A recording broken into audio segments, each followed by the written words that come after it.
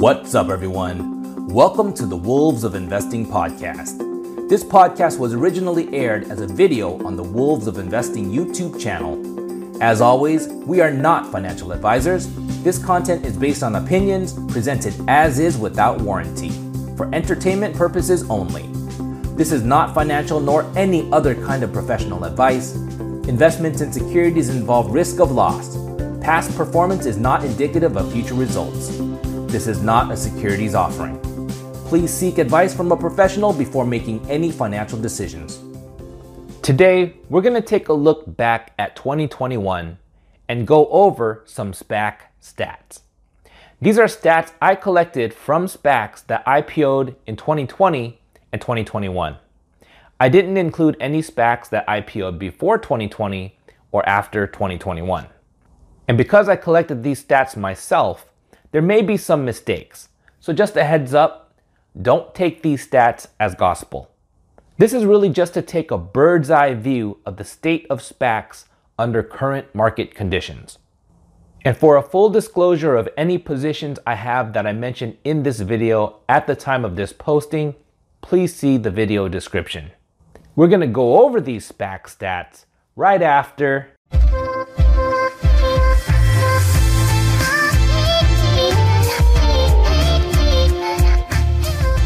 I am not a financial advisor. This video is for entertainment purposes only. Learn to invest like a wolf at your own risk. What's up, everyone? Welcome back to my channel, Wolves of Investing.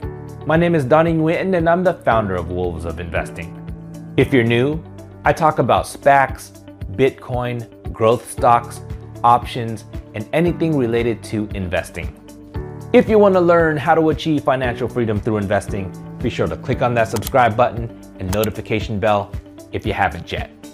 And remember to drop a like on this video if you enjoy it, as it truly helps out the channel.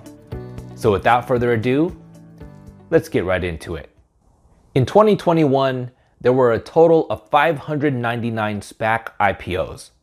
This was 143% higher than the 247 SPACs that IPO'd in 2020. Of all of these SPACs, only one of them closed up shop before finding a business combination. And that one was Yun Hong International. There were a total of 224 definitive agreements announced in 2021. 128 came from SPACs that IPO'd in 2020. And 96 came from SPACs that IPO'd in 2021.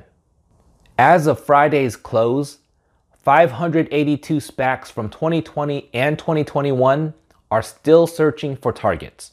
79 are from the class of 2020, and 503 are from the class of 2021.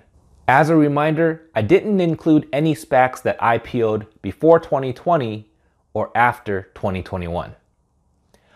Of the definitive agreements announced, the average time to announce was 6.6 months, with a minimum time of 1.1 months and a maximum of 16.5 months. A total of 151 SPACs completed their business combinations in 2021, with 116 coming from the SPAC class of 2020 and 35 coming from the class of 2021. Of the business combinations that closed in 2021, the average time to close from the definitive agreement announcement was 5 months, with a minimum time of 0.4 months and a maximum of 9.3 months. The average time to close from the SPAC IPO date was 10.4 months, with a minimum time of 5.5 months and a maximum of 21.9 months.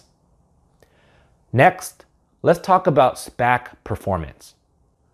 Of all the SPACs that announced a definitive agreement in 2021, whether or not they completed the business combination, as of Friday's close, the average price was $8.07. The low was $1.35 for Claris Therapeutics, ticker CRXT, and the high was $73.12, which went to DWAC. Of all the SPACs that actually completed a business combination in 2021, the average price was $6.60. The low was $1.35, which again was CRXT. The high was $37.75, which went to Lucid Motors. As of Friday's close, 12 of them, or 8%, are over $12 per share. 8 of them, or 5%, are between $10 and $12. 18 of them, or 12%, are between $8 and $10. And 112 of them, or a whopping 75%, are below $8 per share. The 5 highest priced SPACs from the class of 2021 are DWAC, targeting Trump Media, at $73.12, Arket at $17.75, Haggerty at $14.55, Wallbox at $12.68, and CF Acquisition Corp, targeting Satellogic, at $12.33. The 5 lowest priced SPACs from the class of 2021 were Better Therapeutics at $3.79, Bird Rides at $3.70, Embark Trucks at $3.64, Benson Hill at $3.62, and Heliogen at $3.60. So what does this all mean? All right, so for the SPACs that completed a business combination, this shouldn't be a huge surprise here. The average is down 34% from its $10 SPAC IPO price. Many SPAC targets are early stage growth companies with little to no revenues.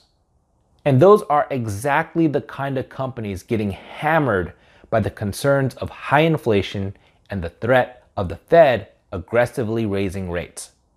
So under current market conditions, if there are any SPAC targets that we're interested in, for the most part, we can just wait until after the business combination is completed and wait for a price drop before considering to start a position. Personally, I think it's a good idea to build a watch list of some of these former SPACs and just stay up to date on their earnings reports. And just wait for them to show that they can grow revenues, grow their gross profits, and grow their EBITDA. For the pre-merger SPACs, I'm impressed and surprised that only one actually terminated without finding a target. And ironically, that SPAC is run by the same manager that runs DWAC, which is the highest priced SPAC of 2021. One of my strategies is to buy pre-target warrants of SPACs whose management teams I like. So if there are a lot more terminations, it would get very scary to hold those warrants, as they would expire worthless, just like Yun Hong International. With over 582 SPACs searching for targets, I think it might be a good idea to get extremely cautious of pre-target warrants and make sure that the management team can, at a minimum, deliver a target. Another strategy I use is SPAC arbitrage. That's where you buy a pre-merger SPAC for less than NAV. NAV is just net asset value, which is a term used to describe the per share SPAC cash sitting in the trust, which is typically $10 per share plus interest. With this strategy, I want to choose SPACs that are getting close to closing their business combination so that I can realize my ROI as quickly as possible. Since the average time for SPACs to close was 10.4 months, I prefer doing SPAC arbitrage on SPACs that are at least 10 months old. The idea is that they should be close to finding a target, and I won't be sitting around too long waiting to realize my profit.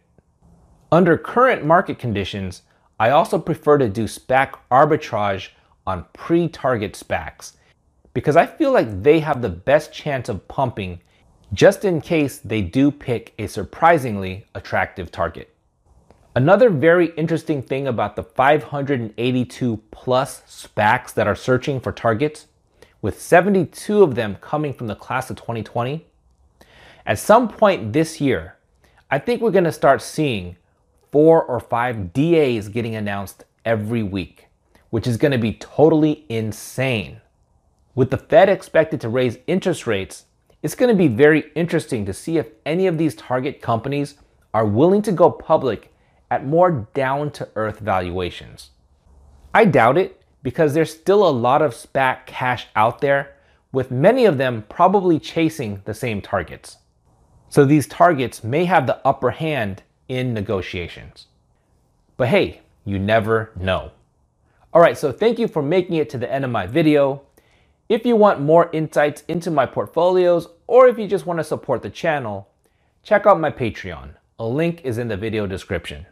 And as always, a huge thank you to the awesome patrons that have already joined. And also, be sure to check out my free Discord to talk about SPACs, Bitcoin, stocks, and other investments with other members of the Wolves of Investing community. A link is also in the video description. All right, so let me know what your favorite strategy is for investing in SPACs in 2022. Drop me a line in the comments. Be sure to leave a like on this video before leaving. Thanks for watching, and I will see you next time.